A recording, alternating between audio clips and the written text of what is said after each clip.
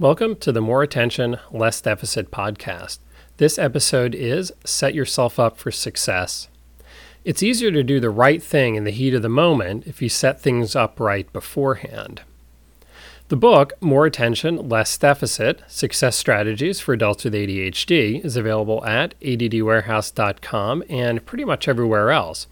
But if you enter coupon code 19380, which is my zip code, at addwarehouse.com, you'll save 25%.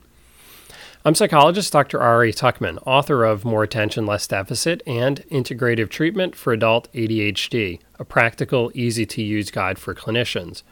For more information about either book, archives of this podcast, links to past presentations, handouts, and information about upcoming teleclasses and presentations, check out adultadhdbook.com. So I know I promised at the end of last week's episode that I would talk about ADHD, executive functions, and organizing, but that topic is going to have to wait.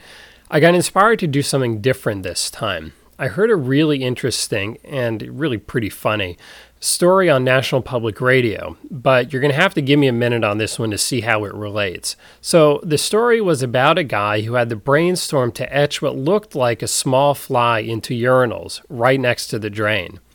Now, as you might imagine, this gave the guys something to aim at and thereby kept the bathrooms much cleaner.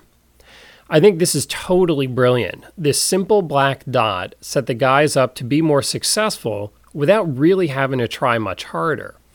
Adding the fake fly made it more fun or made it more of a challenge or something, so the guys just naturally aimed better.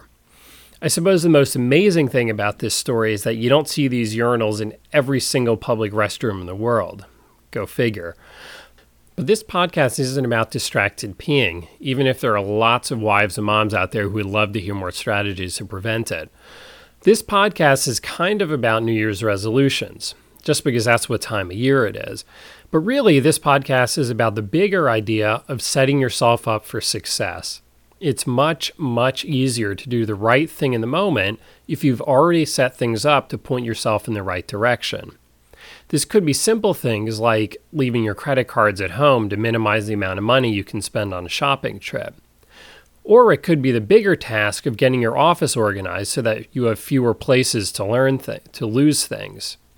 Yes, this does take some planning ahead, but it's still much easier than resisting temptation in that later moment.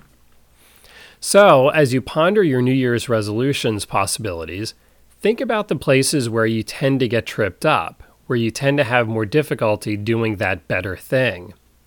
What can you do differently beforehand to make it easier to do that right thing in the moment? This doesn't mean that you won't ever have to use your willpower, but you can tilt the odds towards you, or at least make it a little bit more of a fair fight. So think about it, and maybe pick a few things to do differently. Nothing too crazy or over the top, just a few well-placed changes. Something small will be easier to maintain, which will ultimately be more helpful than an overly ambitious but short-lived goal. New Year's resolutions get a bad rep because they're so easy to throw around that they ultimately just get thrown away. So take some time and do it right. Think about your life. What do you like? What don't you like? What can you reasonably expect to be better?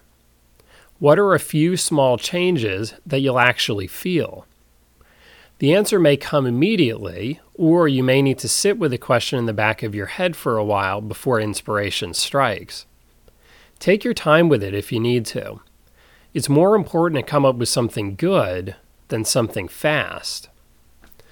Once you have your goals, make them real. In as much detail as possible, imagine how your life would be different if you could stick with these resolutions. Then, for contrast, imagine how your life would look and feel without the resolutions. The more vividly you imagine this, the more likely it is to motivate you to get going. Once you are going, keep those mental pictures alive to keep the momentum rolling. When you slide back, get back in the groove. Remember, we're striving for persistence, not perfection. So as promised last week, but this time I actually mean it, our next episode will be about ADHD, executive functions, and organizing. this is probably a good way to start off the new year. So until next time, have a great couple weeks, and thanks for lending me your attention.